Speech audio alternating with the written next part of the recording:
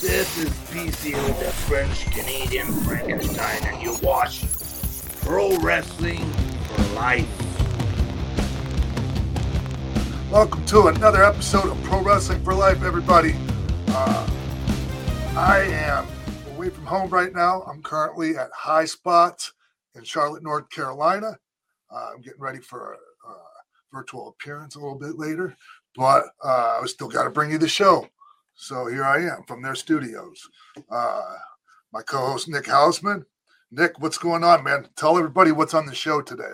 Well, I am here in Chicago, and I am so excited to bring you guys this one today. A guest I have been waiting to get on. We were going to try to wait for just the right time, and the time appears now. He takes on Tony Deppen this Friday night at GCW's Highest in the Room, and you got to be pretty high to step into the ring with Tony Deppen. Ron Funches is going to be in the house here, and I'm really excited to hear what Ron's mindset is ahead of his first wrestling match. I never thought he would wrestle, Sean. I thought he did have a match. Like, I know he went to wrestling camp, right? And he was putting a lot into it. He was putting in the work. Yeah, okay. He went to Santino Brothers a couple years back, and then like something sidetracked him, and like I think he felt like if he couldn't keep putting into it what he felt like he needed to be, like respect.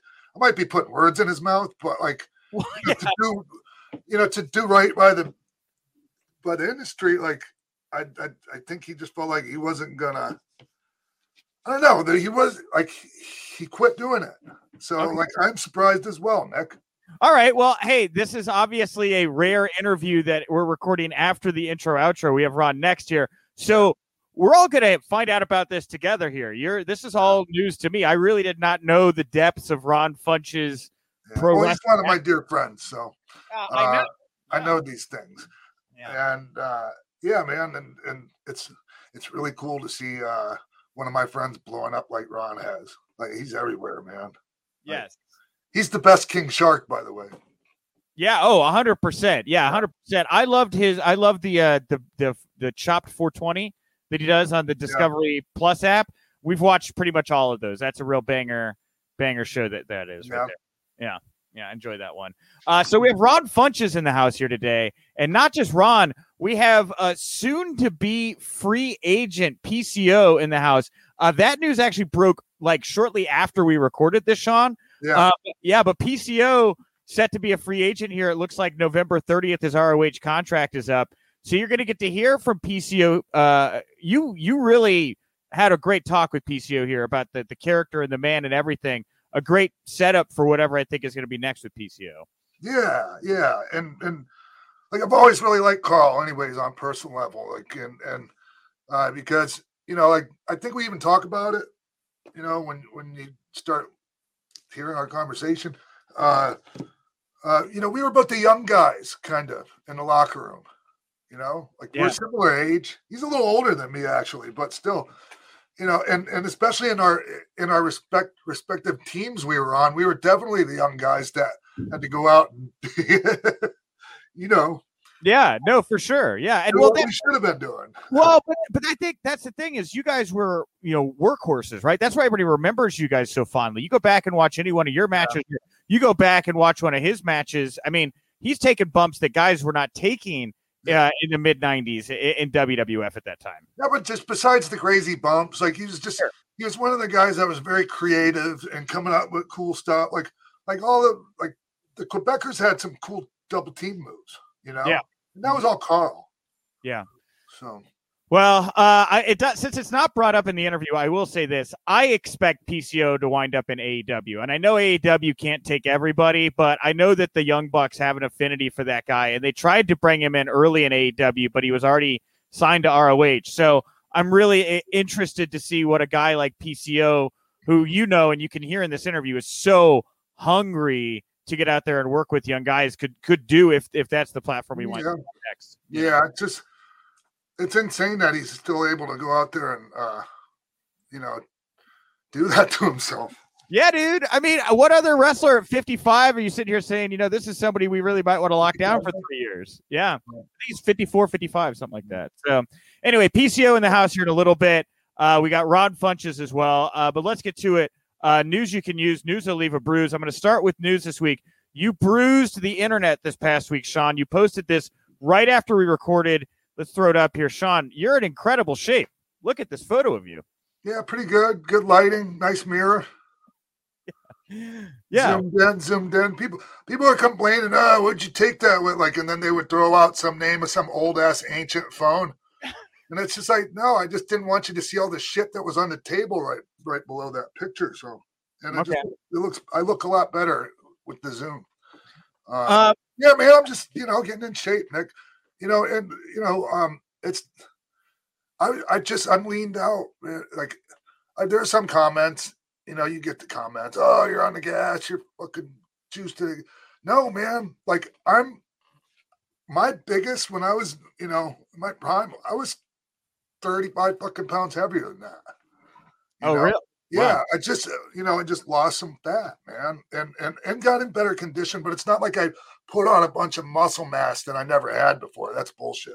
Okay, I got it. So wait, but I mean, dude, you were telling me that this got how many impressions? Like more than a million? God, man, like close to 1 million.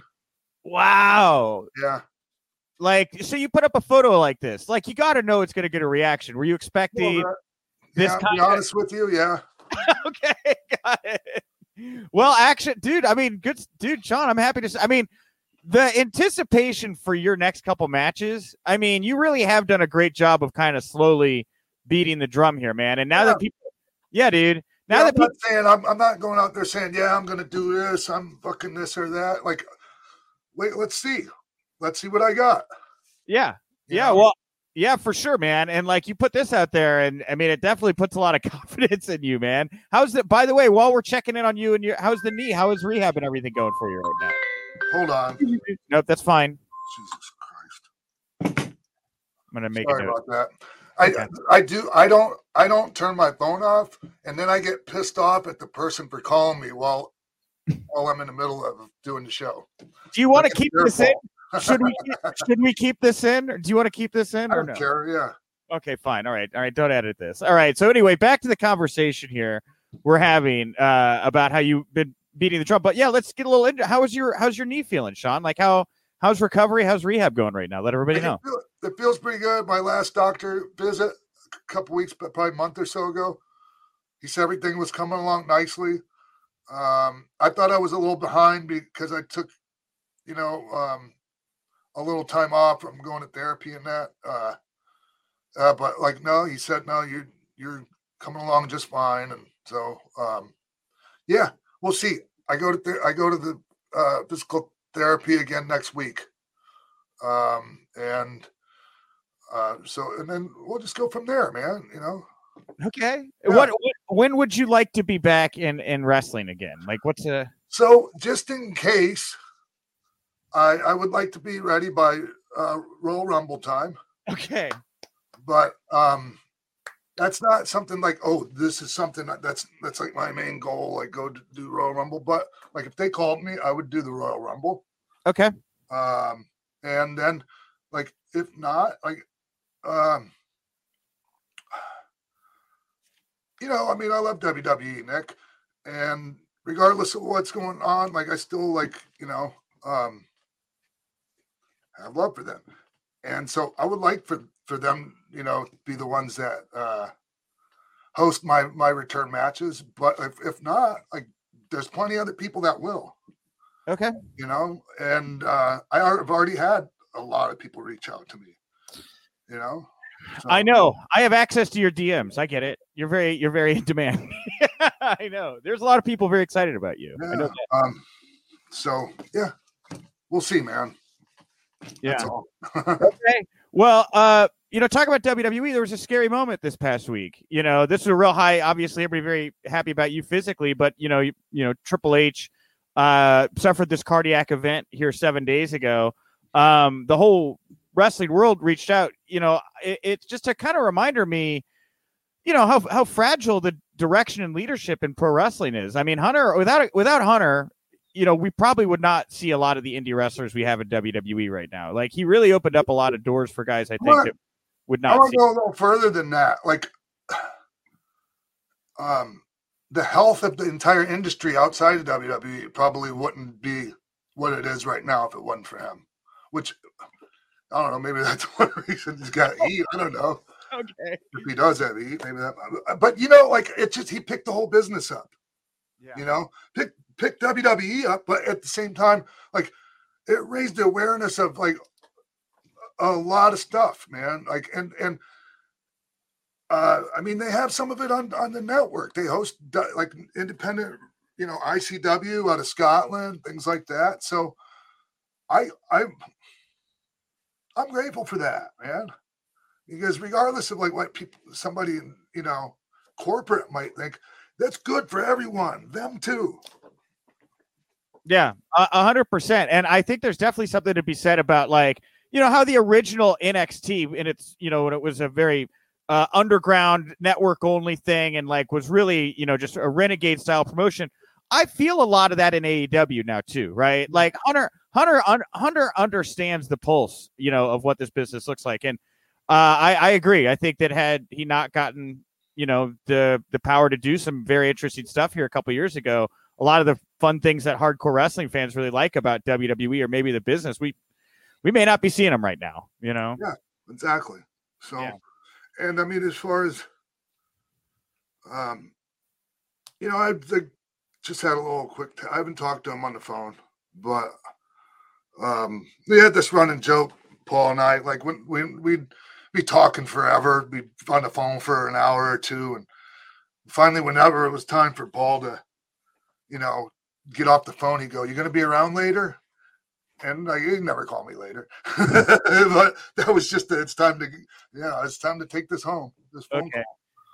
I got you. So it's just a running joke. I'm always like telling him you're gonna be around later, and so I just when I heard the news from just like everyone else, man, you know, and I just texted him. I said, "Hey, man, I'm glad you're gonna be around later," and he just said, "Me too. Love you, kiddo." And that's it. That's the extent of what I know. I wasn't gonna say, "Tell me what happened."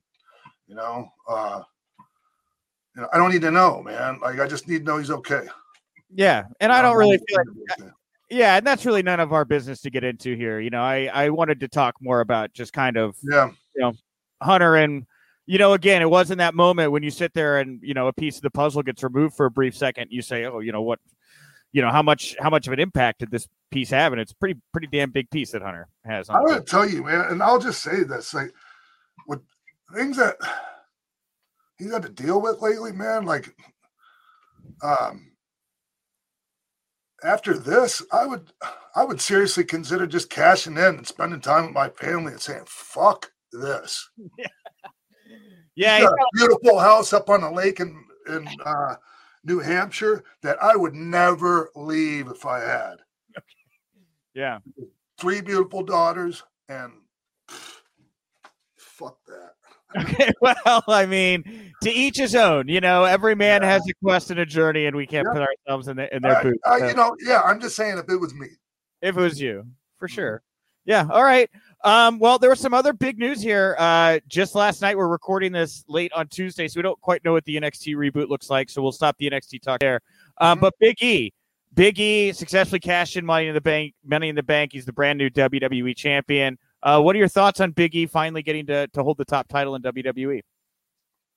It was coming for a while. Yeah. Yeah, even before Kofi had his run, like there was talk. There was talk of Big E being putting the title on Big E.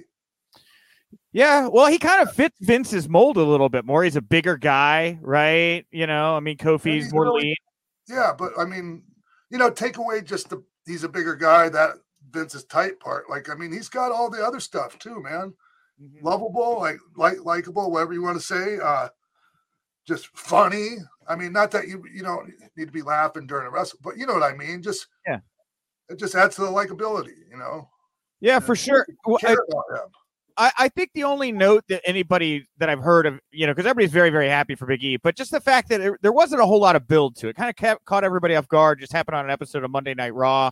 Do you wish? Man, that's kind of what happens when you cash in the Money in the Bank briefcase. Oh, yeah. Yeah, you don't usually telegraph it.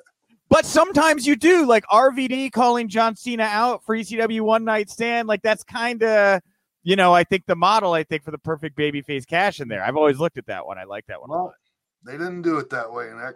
Got it. All right. Lastly, I'll ask you about before we get to Ron and PCO because we got a loaded show here. Gable Stevenson, man, Olympic gold medalist. He is signed to WWE. Do you have any thoughts on Gable joining? And the fact he's got this really interesting deal where they're letting him finish his senior year. He's still under contract. He's going to defend the NCAA championship in wrestling, and they're going to build like a private wrestling school near the university for him to begin his training for WWE. Yeah, good. Yeah, they should. They should do whatever they had to do to get him. Yeah.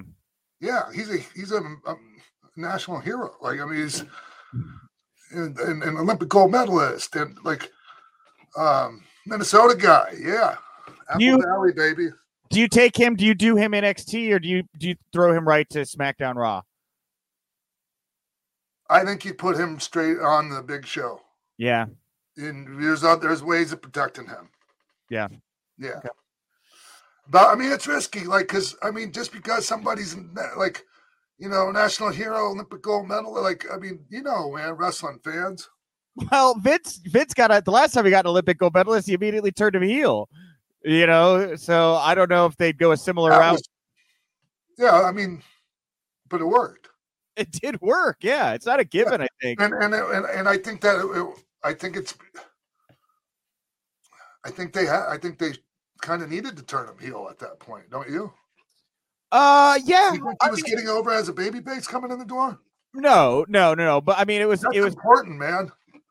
Vince, it's just so interesting to me that him being completely novice to the business, largely, having to go along with this pitch about becoming this heel, this bad guy, and being able to pull it off. I mean, there's naturals. There's naturals, and then there's that. That's very, very difficult to do, Yeah. So, hey, wait, real quick, before we go to Ron, I meant to ask you, you've been spending the weekend hanging out with Kevin and Scott, a little NWO reunion. How was that? Get to see everybody again. We were in Stockton Con. Yeah. Yeah, we crushed it. Yeah, dude. Like, you wouldn't believe. Like, this Saturday, the line never ended. Yeah. Well, I felt bad. People were in line for hours, Nick, and hours.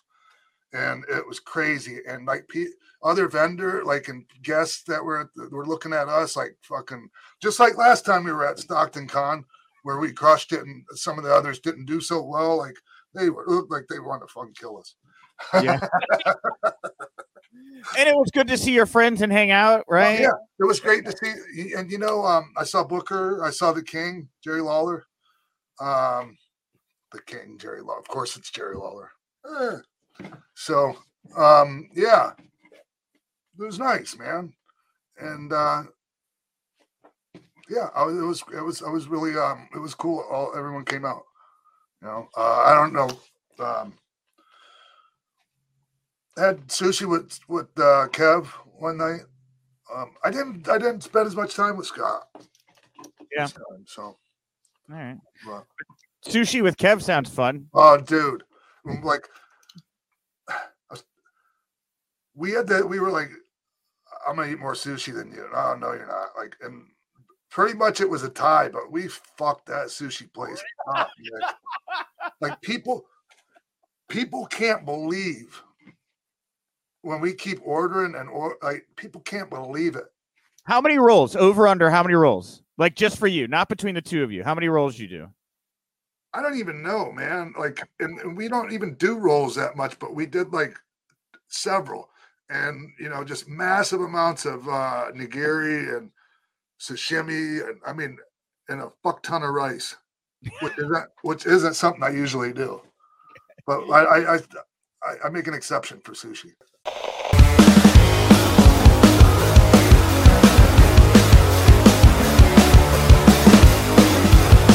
Hey, everybody. Welcome back to the show. Joining us right now is one of my dearest friends, Ron Funches. He has a match this coming Saturday. Friday. Yes, Friday this time. This coming Friday at the Ukrainian Cultural Center in Los Angeles. I'll be there, Ron. And yes. It's Game Changer Wrestling versus Tony Deppen. Man, you're putting Tony Deppen on the map. I love the realness of it. Yes, I am putting Tony Deppen on the map. Thank you, Gave John. him a Thank shirt. you. He's got a shirt now because of that fucking DM that your ex-wife said. That's one of the greatest things I've ever seen. I laughed so fucking hard at that, Ron.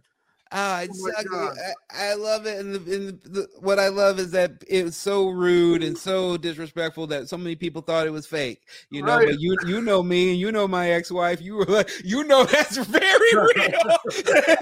100% shoot. Yes, it was. And I just feel like it's taking things to a whole nother level. I like, I was a fan of Tony Deppen's work as a wrestler, but in general, I feel like he's just a jerk. He's got a bad personality. He's rude on Twitter. He doesn't know how to talk to people. And so I kind of wanted to, in my own way, help him in some way, but he didn't take kindly to it. He's jealous. He's a bit jealous because of my charm. His kids like you? Yes.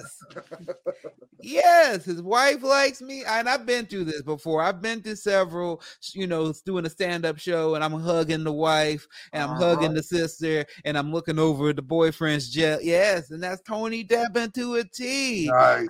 He doesn't understand I'm a gift to the wrestling community, being such a positive, smart person, being a person of good health who works out. I'm not out there. I'm not that stereotypical basement dweller wrestling fan that people try to portray us as. And Tony Deppen doesn't respect it. He wants to run me out of the business, and I don't. And I'm going to teach him. You called me once with my hands down, and I may not know how to wrestle, but I know I can fight. Bro, you went down hard though, Ron. I did. I didn't expect it.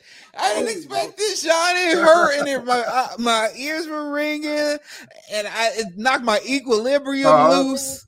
I didn't expect it. What happened? And a lot of people were like, "Oh, you really went down like a gunshot." And I was like, I didn't have a choice in that matter. I think, hey man, yeah, you killed somebody right there. It'll do it. Yeah. Hey, Ron. Yes, sir. Hey, Ron, so the last time we talked about you in the wrestling ring, it was a few years back, man. You because Nick didn't realize this. Like, you actually went to Santino Brothers and put some work in, some hard work in, training in the ring. And then you decided you were going to back off from it. So what happened? Well, it was the Santino Brothers is not for a play school. It's not a school for someone who is coming in and out of it. It wants to just hang out and go do if you want to be an actual wrestler and have that be your profession, I think I would recommend that Santino Brothers with all my heart. And that's what I started noticing, the fact that I had to miss some classes. I always had a gig or two. I always had to go out, be on the road, and then I come back and I be paired up with my partner, and I'm like, I'm holding them back from progressing because I'm like, oh, what's the sequence this is the sequence we worked on when I was here last. So at that point, and they even talked about it, they were like, if you're really serious about this, you need to make sacrifices. You need to maybe go down from your full-time job, find a part-time job that'll pay your bills, and you can go help set up the ring. You can go help, that's the only way you're going to get real exposure and real lessons. And I was like, I already did this with stand-up. I'm not doing it again for pro wrestling. And so I just kind of put it on the back burner. It was hanging out randomly. I would go Shane Thorne, who is a Slapjack. He's excellent. He's excellent, and he invited me to do some lessons that were a little more low key, more like, hey, just come in whenever you want. We'll work out. We'll teach you some stuff. We'll teach you to be safe, but we won't make you do the 300 squats, the 300 sit-ups beforehand like I was doing at Santino's. And so that kind of got me back interested in doing it again. And then Tony had to go and be a jerk. And here we are. Just when I thought whatever that Al Pacino line was. Yeah, well, I seen you. I'm waiting for your match. I see you ain't getting chiseled for no reason. Something's happening. That's true.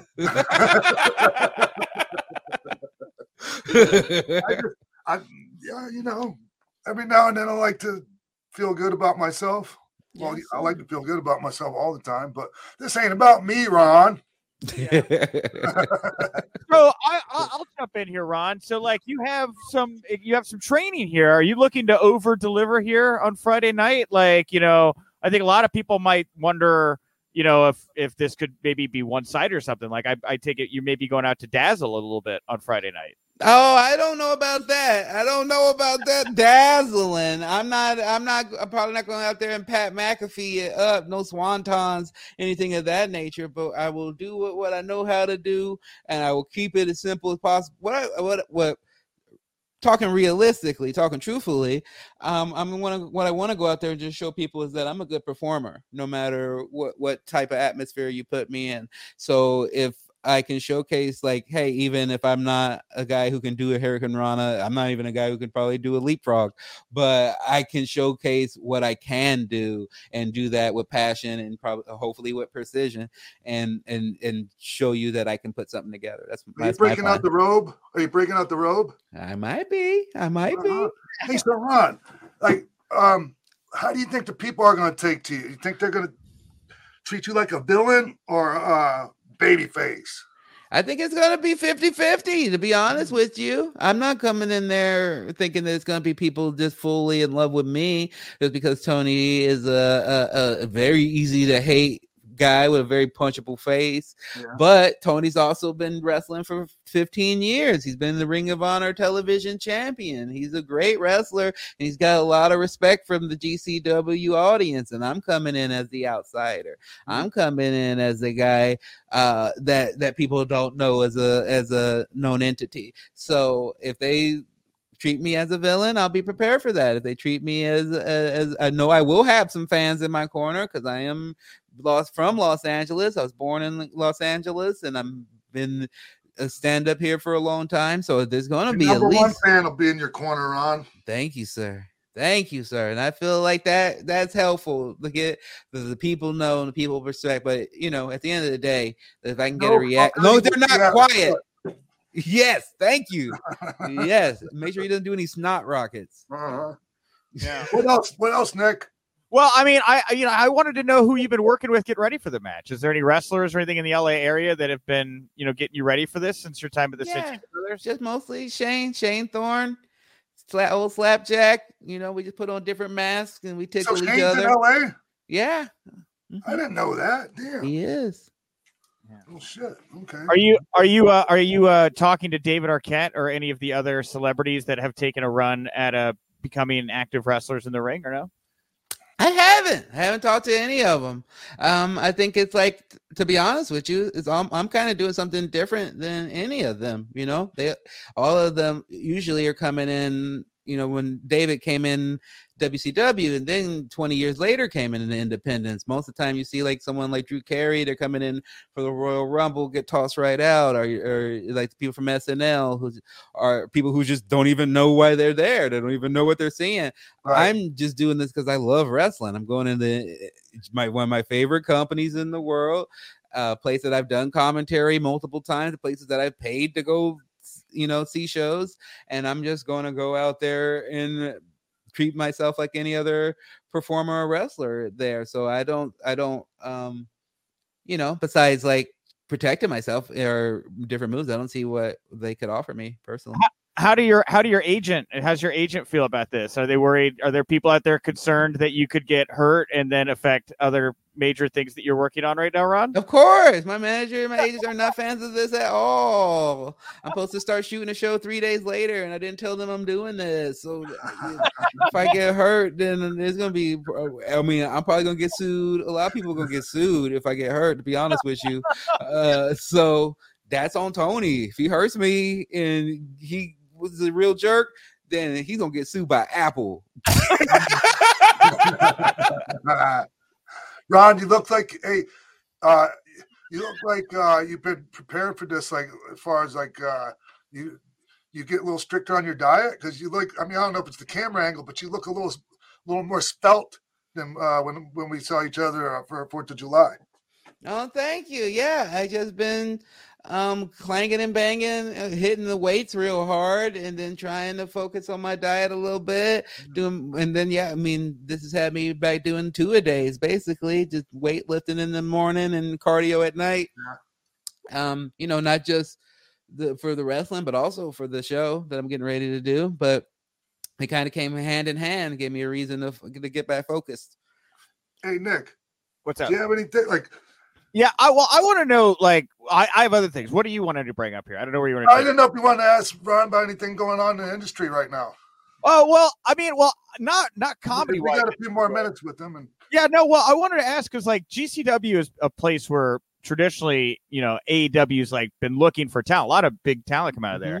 We've seen Stephen Amell ascended, things like that. If this goes well, I mean, do you want to do more in pro wrestling? Like, how far do you want to take this, what you're doing right now, Ron? Well, I'm just open for everything. And that's actually, one of the greatest things about wrestling, Tony Depp. And that's why I call him. He's like that parade toilet tissue for pro wrestling. And if you wrestle Tony Depp, and usually you get a bigger contract, you move on, he stays where he is. That's just how life has been for Tony.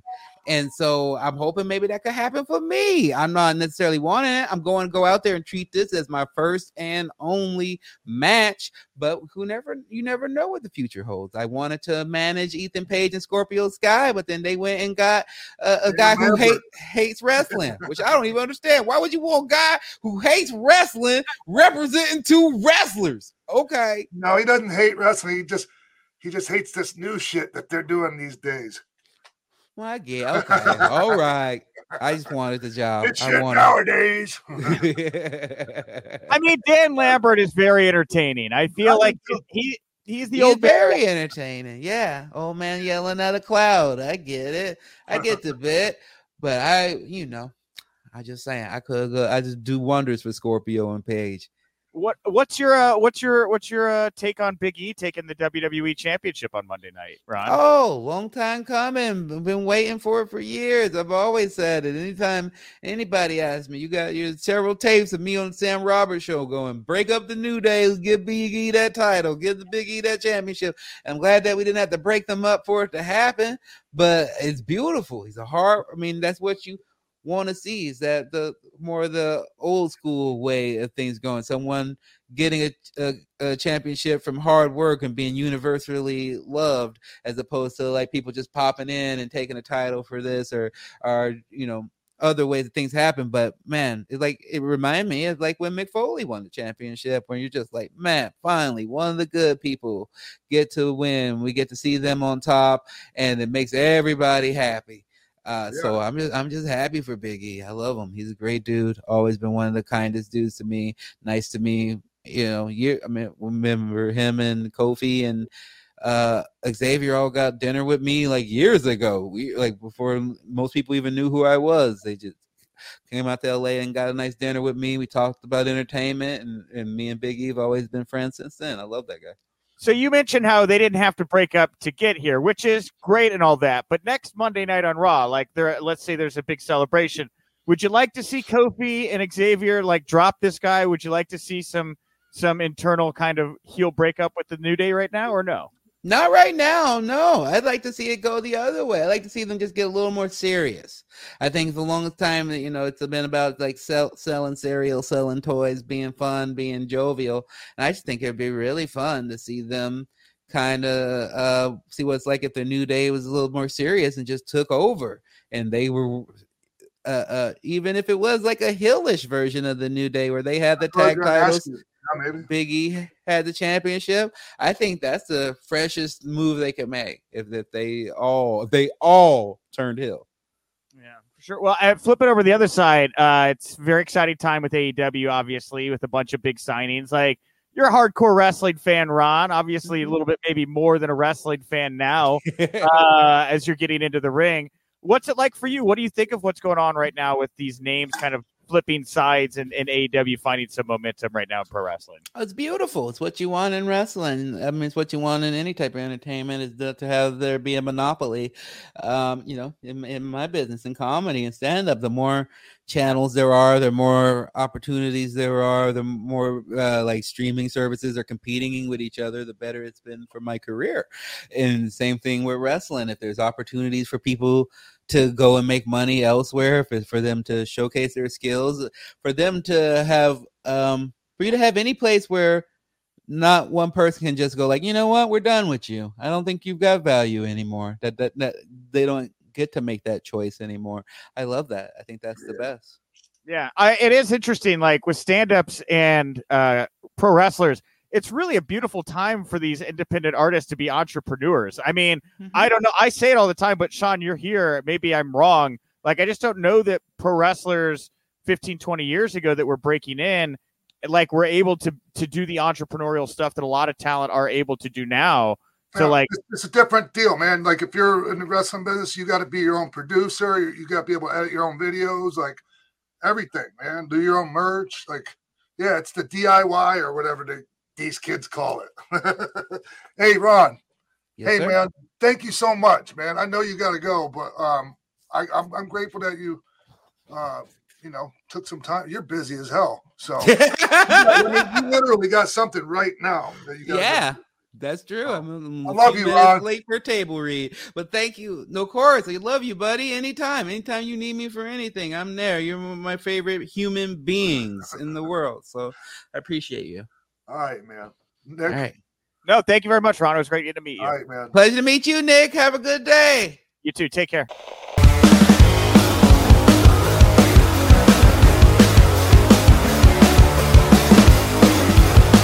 Carl, hey man, it's been a little while since we talked. Yeah. What? I think it would.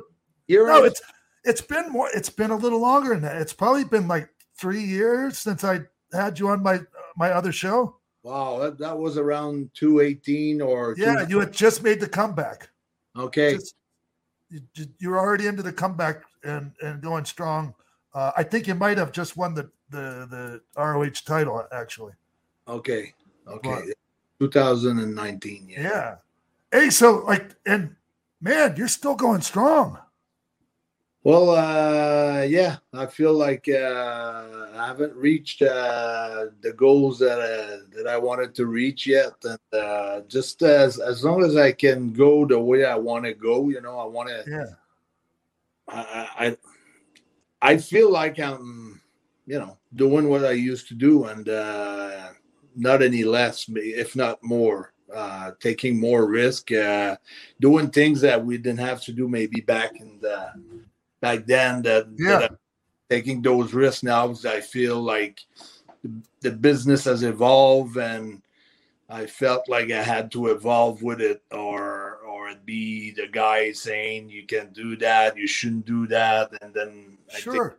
I think, or you could be like me, going on independent shows and still telling people to suck it.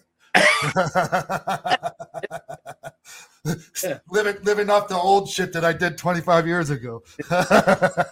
Well, yeah. So yeah, no, it's cool to see you not just relying on the past and trying to do new shit, and it's been cool to see it, man, because it's been a few years now, and like I was just saying, you're still going strong, and your body feels good. Yeah, I'm doing. Oh, man. I got some things on my sets of moves that I feel they're quite dangerous. I love to do that senton from the top rope to the apron. And I used to miss it a lot. Now I want to hit it all the time. So not because it used to be like guys were scared to take it, and now getting it on a few guys. So just build that confidence factor there, and so now everybody's pretty at ease with taking it. So it's at the Garden when it was sold out, and the Briscoes are pretty crazy anyway. So there wasn't. With Mark Briscoe, it was never like a point of, I don't want to do it. I don't feel safe about it. So been Mark's been always super cool with that. But there's tons of guys that are, not afraid to take it. But now I feel like, this and, I like to take bumps on cement floors and some crazy things here. When it's the right timing and, when I feel it's the right time to do it and it's worth it, and not just wasting it for just the sake of doing it. Like going back to the match you had with Brett when you were Jean-Pierre Lafitte. Yeah. And you missed the senton to the floor, right? Yeah. Bam! Still outside, and big loud smack. remember getting slammed on the corner of the steel steps. And I remember Brett used to take those the steel chair, the steel steps, and my goal was to always break them in half, to split them apart. So just that's innovating in the little details like that, like things that were done, but I would push the limit a little bit further. I always like that. Hey, Carl. Hey, man.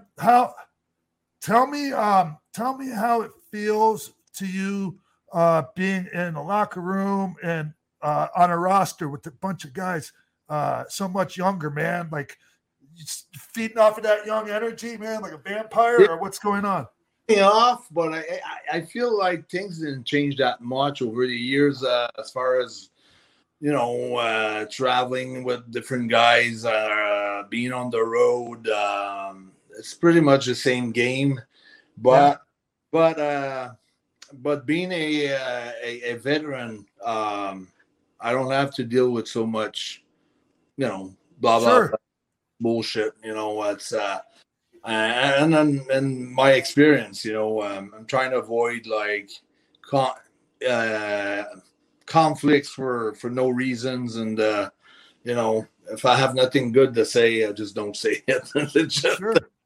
It's just I've learned a lot, but it's the same thing.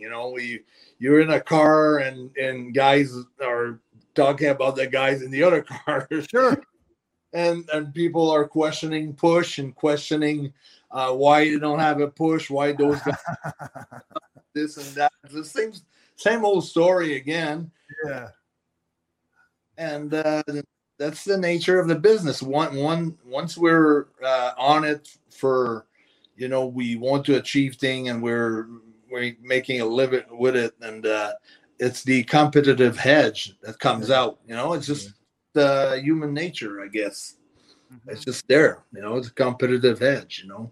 It's just that now with the years, I just know how to not get involved and not be so involved and so vocal about things. Keep things for myself and in my own business. You always did those, Carl. Just to be fair, you always kind of did keep. You were never a problem, like troublemaker. You weren't anything like my friends and I. Yeah, I mean, it was just it's just that sometimes you get worked up from different guys, and you buy into their stories or you buy into their narratives, and then but at the end of the day, you're responsible for the choice that you're making and the words that you're saying and the bullshit that you're creating. So you're trying to just be aware of that and just not try to go around the minds sort of. Well, you gotta, you're in a pretty good spot right now. I feel like PCO. I mean, obviously you were in the top spot. You were the ROH World Champion not long ago, but you're getting to work with, in my opinion, I think probably one of, if not the biggest stars in Ring of Honor right now, and that's Danhausen. I mean, this guy's got crossover appeal. How has it been? I mean, you guys are both very interesting personalities. How has it been for you and Danhausen getting to work together? It's cool, man. We're having a blast together. I mean, he's working so hard. He's doing so much things outside of the company. It wasn't like that before, I was doing a lot of things outside of the company when I got signed up. But he's doing he must be every time he goes to bed, he must be tired. Like he's doing so much, during the course of a day. Like every day I see posts of him, all kinds of graphics or all kinds of montage. He's just very, very active. So I don't know. I see him in every GIF or every platform. His name is popping out everywhere. So and he's making good connections and good friends in the business, and he's doing great. And I'm having a blast working with him. He's awesome. Good attitude too. Good guy. It just seems like a fit. It seems like a real nice fit for you, for both of you. You know? Yeah. Well, like after like a big run with the title, I feel like it's a good spot right now. We're having fun together, and we're chasing some titles as the six. Like that's his thing too. He wants the gold and the money and the whatever, the blimp and whatever he wants. And I think a lot of people don't even understand fully his character yet. He's got such a creative character. It's limitless as far as where he can go. And I feel a little bit the same way with me. And I was just gonna say, like, you're similar in that regard. Yeah, well, I think we haven't even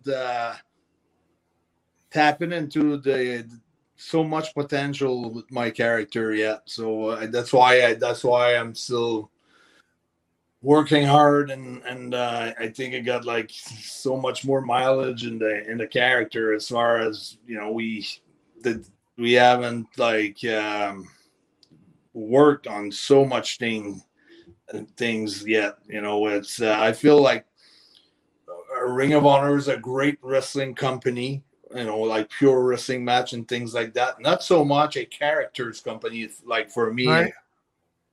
It's not like WWE where they can exploit with tons of money massively, like something like that. Sure. Like that. So we was just taking our time and waiting for the right spot to open, and then the right time to do it, and then come up with something crazy that's never been done before. Well, you and Danhausen, it's like the carnival comes to town, man. Like there's a real energy between the two of you with his jar of teeth and like what you do. I don't know if we could take a second here to just talk about some of the crazy strongman stuff that PCO has been doing in his videos. Now, I don't know if you saw the one that came out this week or not, Sean, but your friend Carl here takes an entire deck of cards, puts them in his mouth, chomps down as hard as he can, and then Destro rips the deck of cards in half out of his teeth. Yes, as he's biting it. Yeah. I did one by myself with my hands, and Destro did the 6 inches nail. And Destro was like on the whole time strongman barbell invitation with Mark Henry. I think. The inch dumbbell. Yeah, that thing. All those things. With the big fat handle. Yeah. All kinds of feats of strength that are like bending fry pan and bending nails, and then he was there.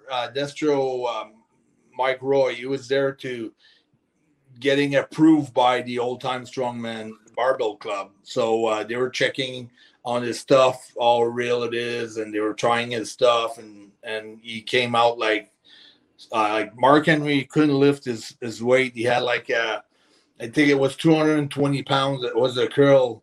Destro was doing. He was 300 pounds back then, but he still does it now at 135. So he's been training me. Actually, I'm training for like a world record where I'm gonna do as I'm gonna jump off the corner for my moonsault. I'm gonna rip the deck of card up in the air and land flat on a moonsault, like in a ring. And we're gonna have like some knives set up where I have to land at the right spot. If you don't land, you'll land on the knives. So I don't land on the knives. I have to land like perfectly. Yeah. When the deck of cards. So, but something similar, like might be knives, might be something as crazy as knives. We're working on a world record concept to show the strength of the monster, the ability, and the craziness, and everything else. Yeah. Hey, Carl, were you doing strongman stuff when you were younger? Because, you were always a really powerful dude. Yeah, I was good on like bench press and things like that, and squatting heavy, and sometimes I was training with Scott Steiner. We're doing behind the neck with 3 plates. We're doing like even another guy that was really strong that I had the chance to the gym a few times with Dr. Depp, Steve Williams. Oh, sure. He was pushing a lot of weight too. You've seen him pressing guys like 10 times. Yes, the Godwins, this guy's like 300 pounds. That's a hell of a press. Yeah. He was strong, Steve, too. So I'd like to, go with those guys. Davey, I trained a lot with him too, Davey boy. So I was following those guys in the gym, and as far as strength goes, but and I was never into. I knew nothing about the old time, the tricks, feats of strength. It's it's a different power. Now it's the ends, it's the skin, it's the bones, it's bending a nail. It's like all the structure of bones is because there's so much pressure put on the nail on your fingers. So all those things, they're different to me, but it just shows off another, it just gives the credibility to the character. And also you never see a Frankenstein that was 21 years old. So that's what I like about that character. It fits the character. It's, it's the French Frankenstein where, it's the electricity and it's getting, boost by the jump cables and the car battery and the whole 9 yards, and having electrical malfunctions and shortcuts and things like that. So there's so many directions that we could go. Yeah. Some of those legendary strongmen, like Louis Cyr, who's like one of they're from your neck of the woods, right? They're all like Quebecers. There's so many from the States that Destro knows them, but I don't know them, like Big Buff and Stainless Steel and Vic Buff, Stainless Steel. I think I don't know if you saw it, Nick, too. I published a photo because someone tagged. Now it'd be cool to see Mark Henry and PCO, and I just published a photo of Destro and a couple of guys there at the Old Time Strongman. Bruno Sammartino was there, and some other guys I'm not familiar with, but Bruce Hart, because of Stu too. Like he was when we met with Bruce a couple of days ago, like 3-4 days ago. He, we were doing like stuff, and he was like a kid. He was just talking about Stu and how Stu used to love those guys, like Great Antonio. I was just thinking of him. Yeah, of other things that Bruce came up with, and that I didn't even know about them. But I was just talking. Nick, Great Antonio is the guy that Inoki beat the living shit out of. You know what I'm talking about? I definitely do know. Yes, yeah, it was crazy. I don't know. I don't think he was the greatest worker in the ring. Great Antonio. I think and he was like, there was something going on upstairs. Like he was a little bit crazy by that time. Yeah, he was, shouldn't have been there. It was always weird. Yeah, he shouldn't have been in a wrestling ring. Not at that point, anyways. No. That was I watched that many times, and I showed it to Destro and a couple of guys, and what a beating he got. Oof. Yeah. I was so, man, dude, like back to your character. Like we've talked about it before, but like, how did this pandemic set you back, dude? Like you are finding so much momentum here, and then like at this point in time to be trapped inside and having to like slow down. I mean, do you feel like the momentum is still there? Like how are you feeling kind of right now in this moment? I feel like I gotta kind of work hard and try to reboot. I feel that it was a huge. It was tough for I think it was really tough for Ring of Honor because we've been one of the more secure company as far as testing and bubbling and not having fans and attendance and working in an empty arena, 5,000 seats, nobody there. It's just been like super tough. So I think we lost tons of steam, and I think at one point, that's how I feel now. I feel at one point we're supposed to go live against, not against, but with, all the AEW, and I heard that. Vince, and we're supposed to be on Thursday night or Friday night on. They had a deal going on with TV stations, and then when the pandemic hit, I feel like we were going for the cup or the Lombardi Trophy, or for something huge, and then I feel like we're kind of back to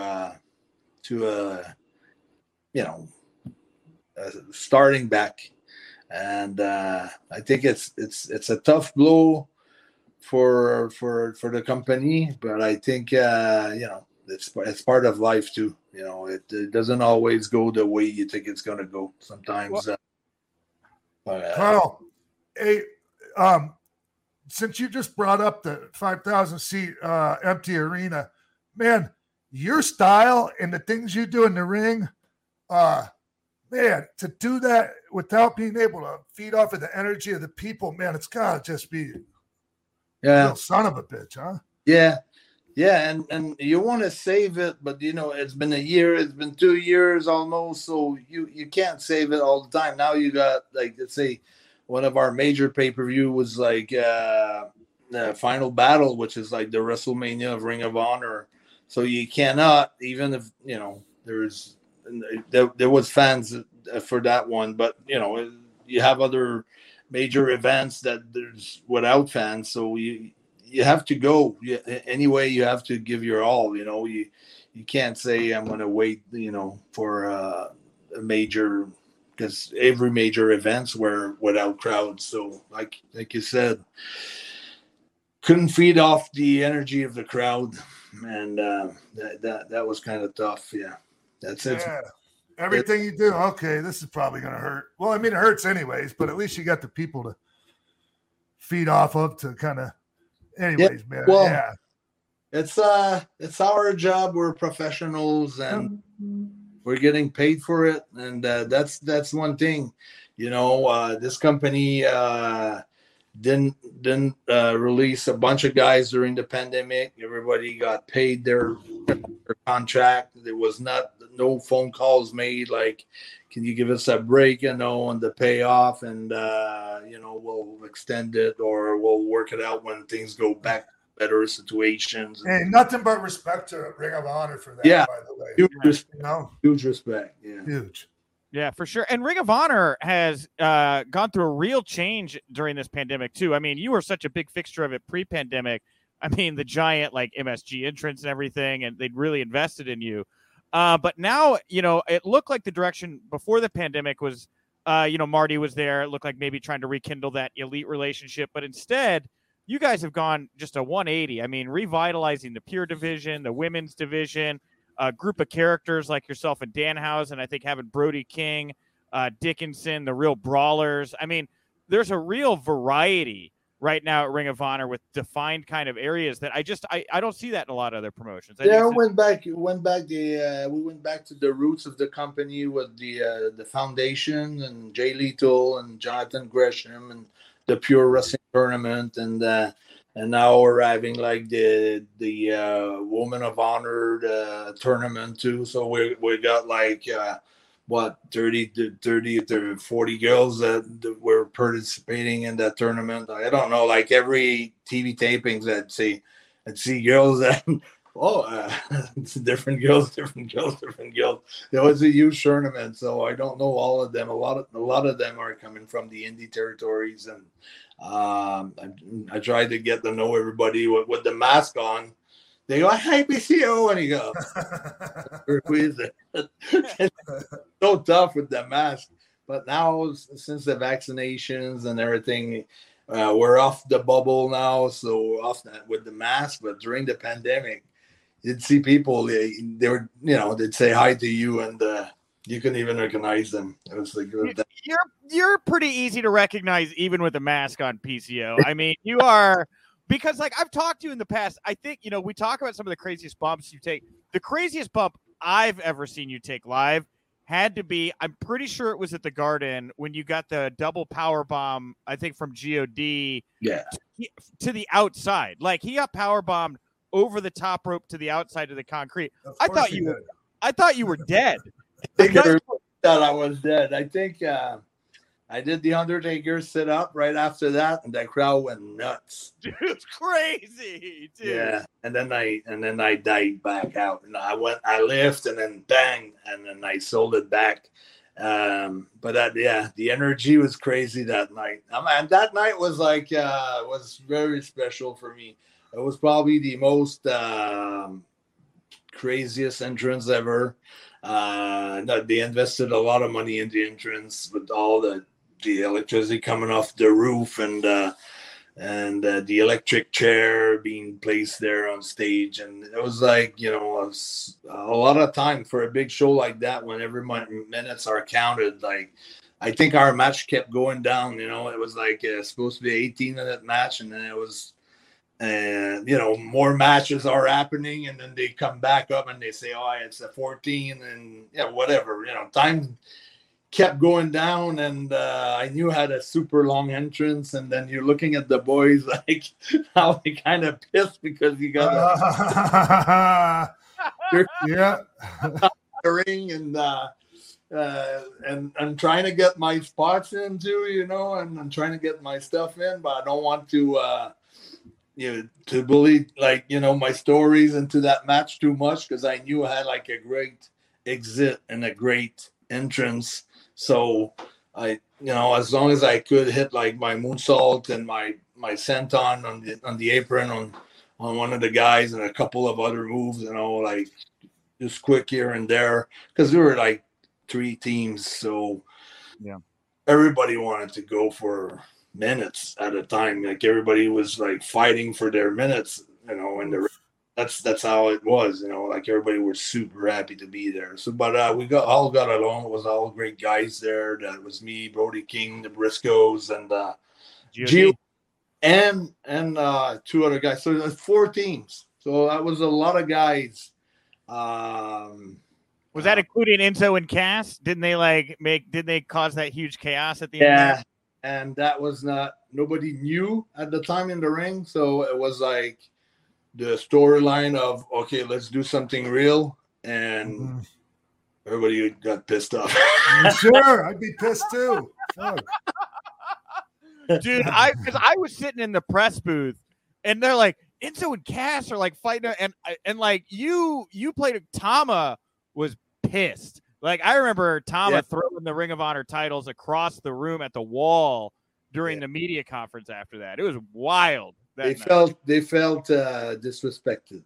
Yeah, totally. They should. Yeah, it was a crazy night, because it was their time to shine. We were dropping our straps to them.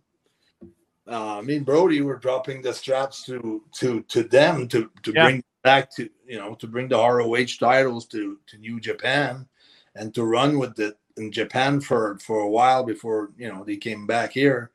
And they had all the rights in the world to be pissed, because they didn't know. It took their moments away, winning the titles and things like that. It was just the thing is nothing ever came of it, right? Yeah. Well, eventually they decided they were not going to hire them, so it was all for nothing. Yeah, it was a different time, though. Cass wasn't where he is now. Enzo still had heat that he's been working to shake off. So it was just, I think, if it had been now and not 2-3 years ago, it probably would have played out differently. Like I was saying, Sean, things like don't change. Like that night, all the schmoz that was going on in the back, it was like I was glad I wasn't like really part of it. I was there while it happened. Now New Japan wanted to get their side of the story. Why they didn't know. Ring of Honor had to explain, why they did it the way they did it, and then some of the boys that were involved had to explain why they act the way they did and why they didn't smart it up than any other guys or whatever it was. It was for days after that. Just traveling on the road for days. It was story about who was responsible really for that call and Dude. just doubting. Wasn't me. I'm sure everyone's trying to disavow. Doubting decisions and things like that. So I gotta ask before while we have you here real quick. You achieved a lot of the goals you said you wanted to. I would think taking this version of yourself over to Japan and getting to present PCO to the Japanese audience is got to be high on the list of things left for you to do, right? Or no? Am I wrong? I was booked with Brody King to just before I won the title, Final Battle, not this one, the one prior to this one, just before the pandemic, 2019, December 2019, I guess, at the end of 2019. Because I signed December 2018. Yeah, I think it was December 2019. I'm not sure, or 2000. Yeah, it has to be 2019. And I was booked for a month-long tour with Brody. And he got injured. He ripped his ACL apart, and he was off for a couple of months. And they tried to have me and Marty to go together back then, and that couldn't work because he had other things planned with his wife or girlfriend. Anyways, I didn't go. So, yeah, I don't know. It was never really a big thing. It would be, hopefully, like if they would bring me there, like hopefully for Japanese people, I think they would have to come up with the full character, like the full entrance and the full... Yeah, dude. The full thing, not just go there and wrestle, but like I remember Vader had just was putting his big helmet, Big Van Vader helmet. The smoke was coming out, the horns, and people were going crazy over that. So I know it'd be like something else to come in with the electricity and then whatever, just touching. Like I've had like long discussion with Jim Johnson. Sean, he was for Vince before, and he made my song, and then discussion. Oh, he made your current song? Yeah. Oh, yeah. Wow, really? Yeah, he was really cool about it, and he said, Carl, it's not even about wrestling. It's not even about wrestling. You don't have to do that much. And but I've always liked to do more. But he said it's just about your entrance and how people are going to perceive you and what you're going to project with your character. Is just like he said, I would have you, like maybe you have Destro with the cable on the pole, and then you touch the pole, and as soon as you touch the guys, you electrocutes him. That's it. He's done. And that Jim Johnson was telling me that, and that like 3 years ago. And I was not able yet to go to that point, with the character. I haven't had the right timing or the right match or whatever, Do you still feel like the piece? Do you still feel like the character has some evolving to do? Yeah, big notch up. Yeah. Yeah, at least another speed at least where, to feel really like I've done everything that I've taken that rag and I've been like, squishing it to the last drop. I don't feel like we have done that yet. I feel like the rag is totally dry. It's even we wet it, we haven't even put the pressure on it, to pull the juice out of it yet. Are we going to see you become less and less human? It could be. There's so many ways. I want to know. Yeah. Well, there's a lot of things coming up. That's going to be very interesting. It's on December 1st. It's going to be my 3rd year with Ring of Honor. So congratulations. Yeah. Yeah. It'll be 3 full years and 3 great years, and been treated like really, really super good.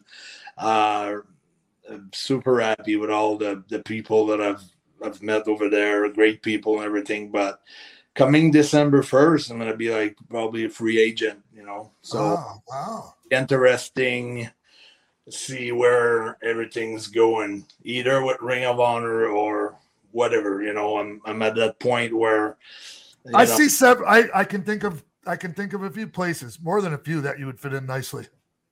Yeah, absolutely. The Indies could be a great place too to start things up.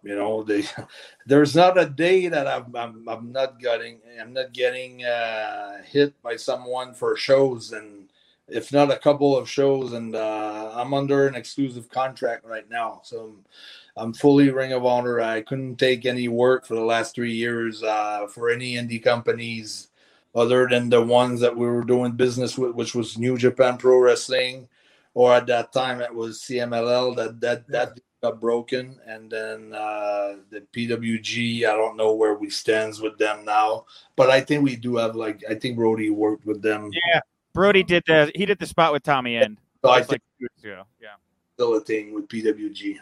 Yeah. Hey, Carl, are you have you thought about promoting any more shows up in Montreal? Yeah, maybe I would. Maybe I would vote just one more, but I don't know. The last one we've done was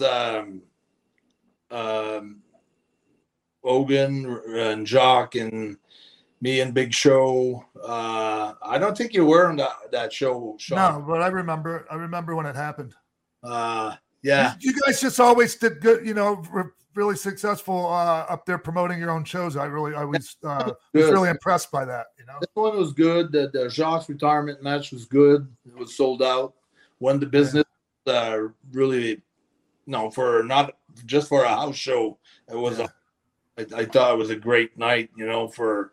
For a house show, it was something special. It was a retirement match, but just taking part of that was great. Being part of it was awesome. Great souvenir. Yeah, I mean, it's been something going on forever in Montreal. I think Dino Bravo wanted to do the stadium. He wanted to do it against Hulk. He couldn't do it. Vince didn't want to go there. I think when we did the retirement match with Jacques, everything was locked in for the stadium for me and Bob Backlund. But they went and it was a garden, and then not too long after our match, I don't know when Kevin became the champ, when they beat Backlund in 12 seconds at the garden. It was probably not too long after October 21st, 1994, when we did the retirement match. But Jacques had in mind to become my manager, and had sold the idea to Vince to go to the Olympic Stadium, because it was the hockey strike and the baseball strike at the time. So timing would have been good, but of course, Vince had ideas of his own, and he had lost also Randy to WCW at the time, right? Which was a huge loss for him. So, but I remember being on the phone, that Jacques was on the phone with Vince, but it'd say pick up a third line and just listen to the conversation, just try to remember, because the conversation goes so quickly. A 15-20 minutes conversation, sometimes you need someone to remind you, oh, did I mention that, the price, or this, or how sell the tickets for, or whatever. And so I was there just to be just basically a witness of the conversations. And I gotta tell you, at one point, it was not a cool conversation to listen to. They had huge argument, especially when Vince, Jacques was always going pretty quick. Vince was open up the door. I might think, just say hey, Jacques, I'm going to think about it. I'll get back with you. Jacques was calling to say, let's go. I've got the okay. Right. And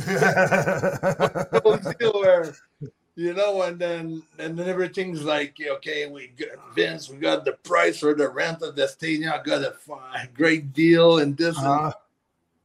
Oh, and Vince felt like he was like, trapped kind of, and then he had to tell Jacques like, yeah, nah, we don't have to, we don't have what we need to get 80,000 people. So had to pull back, and that was a big falling out between Jacques and Vince. Then that's why we went with WCW 1997. We did the Molson Center instead of the stadium, but it was supposed to be a stadium against that stadium. Sure. Current.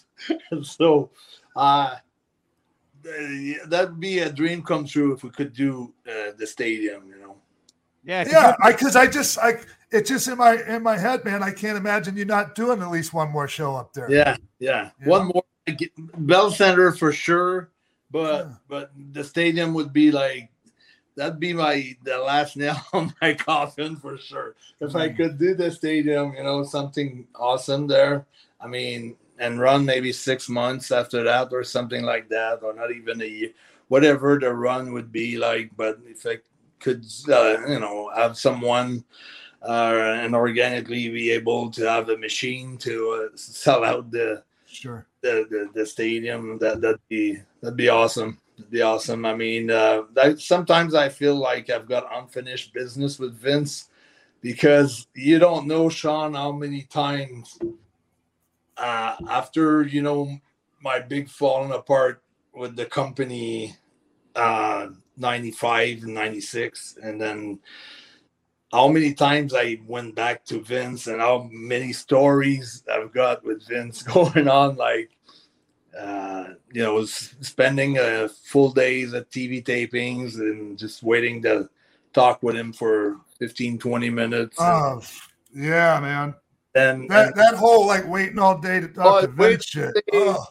Wait all day one time, and I'm going to his office. I see it's only me left, and there's Vince, and there's 2 bodyguards, and I'm like, okay, I'm gonna knock on the door, and then I'm going and then knock on the door, and those 2 bodyguards, they tell me Vince has left, but there's no way you can leave. Like, there's no other door, yeah. The front, you can't go from the back. So I'm staying there, I'm waiting. As soon as I see him, I grab him by the arm, and those 2 bodyguards jumps me, man. and they want to fight, and then and Vince goes, "Oh, guys, it's okay. I know him." Like, what can I do for you, Carl? I was like, okay, now I have to come up with a speech. I just had like 2 6'8" and 400 pounds monsters on me, so it was like things like that. Having great. They had me do so many tryout matches, and sometimes I felt like tore the house down. Like one time, another time. Sean actually is good with me, Michaels, and that's so cool. The fact that everything from the past that I can branch out now, and it's been like that for a while. Like every time I see Kevin or Razor on the indie show when I was like 2018, we had such a blast. Last time I worked with Kevin was 2009. We were out like together all night, and we had like a great time. And not doing like crazy things, just having a full beers and having a blast, and just going with the stories. And I felt like it's so cool. And then one time I'm supposed to meet with John Laurinaitis over in England because I was working over there. John couldn't make it, but he had email, "I'll be there, come for me, ask for me, we'll work a match for you." So I show up, I'm in the back, and then no John Laurinaitis over there. So I went to nearby the ring. Vince was there, Sean was there. So I ended up the package to Shawn Michaels, and sure enough, he gave it to Vince, and they called me back and booked another tryout for me, and that didn't work out. It was not at their taste, and a bunch of things like that. So I feel like I've got, after so many failures like that, like I'd say 10 to 15 times, trying to have talk or come back and things like that. And I feel like when you can really come back and maybe impress him if the opportunity was given, or if he would reach out or whatever. I don't know how it would happen. I'm not gonna call for it, but I'm just telling you guys because you're there, right. And you know how it is. You know how it works, and I think because my first run was the same thing. I had so many doors closed in front of me, so many failures, and I always came back. And when I came back, nobody knew that. When we grabbed the tag team titles, me and Jacques, in '93, after me being there for only a couple of months there, not even just getting signed. And it looked to most of the guys like something not fair, but it had been I had a rough start. That's why it was cool to meet with Bruce Hart, because he was part of that. He was one of the guys that refused to book me in Calgary when I was 8. Yeah. Huh. Well, I don't think he remembered that. I showed him photos, and I had just broken into the business at 16, and I had no experience working on a territory. I showed up in Calgary, 18, no English, going up straight in the face with Stu Hart, saying, "Hey, Stu, can I wrestle for you?" And that it was the Stampede show on Friday night. He said, "Go see my son Bruce." And then I didn't know who Bruce was at that time, so I find out who he was. And the guys ripped me for 4 or 5 months. And then you don't have a room tonight in Calgary, but you can come to Saturday in Edmonton. So I'd take the Greyhound bus because I was broke. I'd take Greyhound. I'd go 5 hours, 4 hours back to Edmonton. And then they say, "No, come back to Calgary next week. We might have some room." And I did that for 4 months. That is so mean. That is not a rip. That's a mean thing to do to somebody. Eventually, Kerry Brown told Bruce, "Give the kid a chance," And Bruce called some ring work with me and him in the ring on a Friday afternoon at 3 p.m. And then we got in the ring for maybe an hour, where he was just shooting me between the ropes outside, having me taking buckles, making comebacks, doing all kinds of stuff, and then the final judgment was, you're not ready. And I was ready.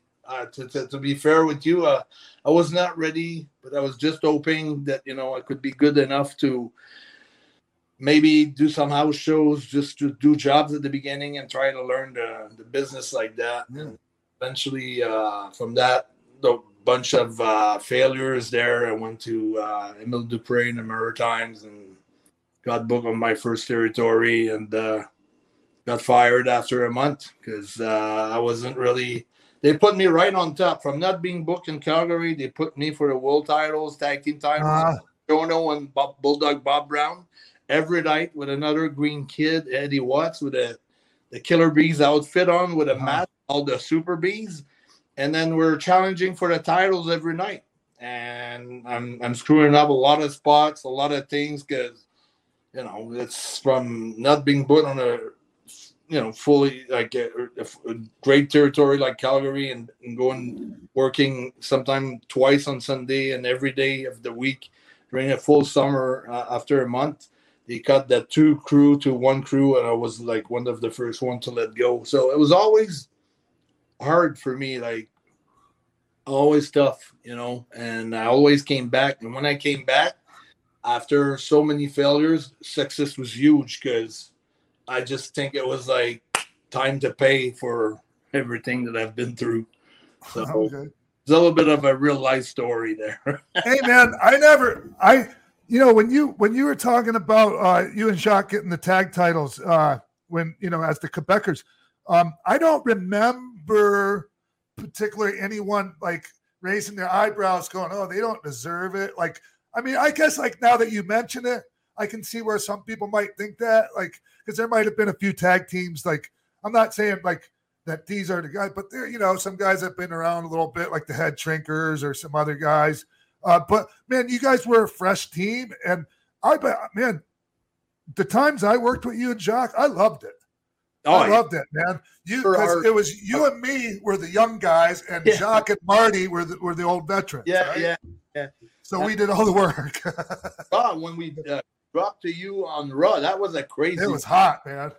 Really hot. I remember one time in 2018, I was working for Chikara, and Quackenbush was like putting that match over in front of everybody because I was there. It was like putting that match over.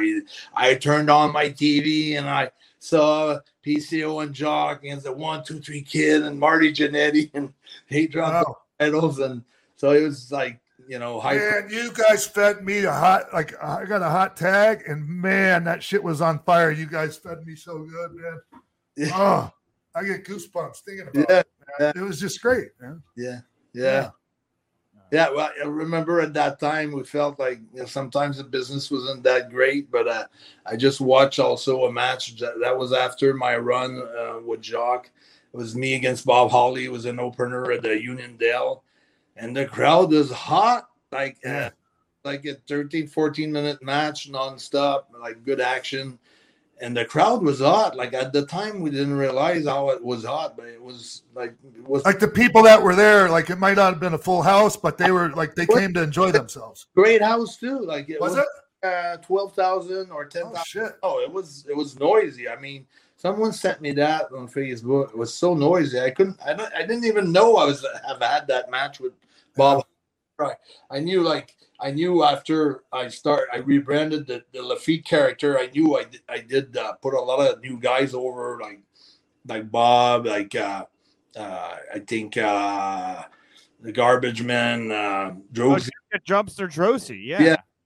A couple of new guys were starting off. Like Vince was using me to get them over because he knew he was rebranding me, so he leave me on the road and left me on the road and putting those guys over, and then it was like good matches all the time. So and that one was Bob. Like, I mean, I didn't even I remembered working Bob a lot and working Drosy a lot, and a lot of the guys that came in at that time, but you don't remember every night, you know. So it was surprising to me to see the reaction of the crowd. Cool. Hey, PCO, I want to thank you so much for taking the time to chat with Sean and I today. It's really cool. I mean, you guys, we'll have you back down the road. It's not like the last time we'll talk. But like, I mean, just, I don't know, you guys in a lot of ways were really like the workhorses that like paved the way for a lot of the wrestlers that are getting to do their thing right now. And I just think it's cool to be a fly on the wall and get to like listen to you guys, you know, pick each other's brains and just kind of relive stuff. I mean, you guys really did a lot to make it possible for the guys today to do. Yeah, we started the same year. We were the two youngest guys in the. I think Sean's a little bit younger than me, maybe a year or so. I think we were the guys in the locker room at the time. So I remember having discussion about that. We were just having fun with that like a couple of times. And I remember when you just came in like maybe a month or at the same time as me, or a month after, or something like that. But we were. Around 93, right? And you came in? Yeah, that was cool. Yeah, man. All right. Hey, man, it's really great to talk to you, Carl. Yeah. Hey, man, I'm looking forward to seeing you somewhere soon. You know, I imagine we're going to bump into each other at some point here. Yeah, I'm sure we will on whatever occasion might be, but I'm sure we will. We always do anyway. I think I always bump into you somehow, somewhere, so we will. And thanks, Nick, again. And hey, man, and just congratulations again, man, on kicking ass in this latest comeback, bro. Yeah. It's really cool and it's inspiring to see it. That's it for another episode of Pro Wrestling for Life, everyone. Just want to thank you all for tuning in. And I want to thank my dear friend Ron Funches. I want to thank PCO. And who else am I? I want to thank you, Nick. Thank you. Yeah, you know, Sean, I actually have a little something special here to wrap up the show today. I don't know if you've seen this or not, but WWE put out the official WWE draft commercial. All right. Okay. And so I am out. I was having lunch, or I was having dinner with Liz, and I come home and I've got all these messages. And it turns out, Sean, that a clip of me from Monday Night Raw from about a month ago was used in their promotional materials. And look at that guy right there, Sean, wearing his Pro Wrestling for Life t-shirt. That is a man having the time of his life, Sean. Holding half a beer. I can't believe you're holding half a beer, Nick. I know. Well, I mean, I drank a lot of it. You know, I know that you don't drink. Probably not the first one either. No. It's It's my buddy EJ too, by the way. He's been on the show. He played a game one time. That's him. Oh, right yeah. there. So I'm wondering if that was just by sheer like coincidence, or did someone go, "Oh, hey, just put that in there." So I'm wondering that too, Sean, and the fact that you wonder makes me wonder, because like the other side of this is, well, I was asked by a company that reps WWE to host a WWE draft party here in Chicago, which is happening Replay Lincoln Park on October 4th, but that hadn't been announced yet. I announced that today. They put this out last night. I don't know if because I'd heard they had to approve me to host it, so I don't know if this was like a little nod of the hat, or maybe it's because they like you or us, or I don't know. But it's weird. It's a weird. They love us after last week's episode. Yeah, come on. Decided to give us the rub. They're like, we really enjoyed mixed feedback. We thought we will take that into consideration. All right, that's it. I got nothing else. If you want the shirt, go to prowrestlingtees.com/prowrestforlife, just like all of our social handles, and you could go get a shirt and scream and drink at wrestling shows just like me. So, all right, cool. That's it. We're done. Goodbye, everyone. Bye, everybody.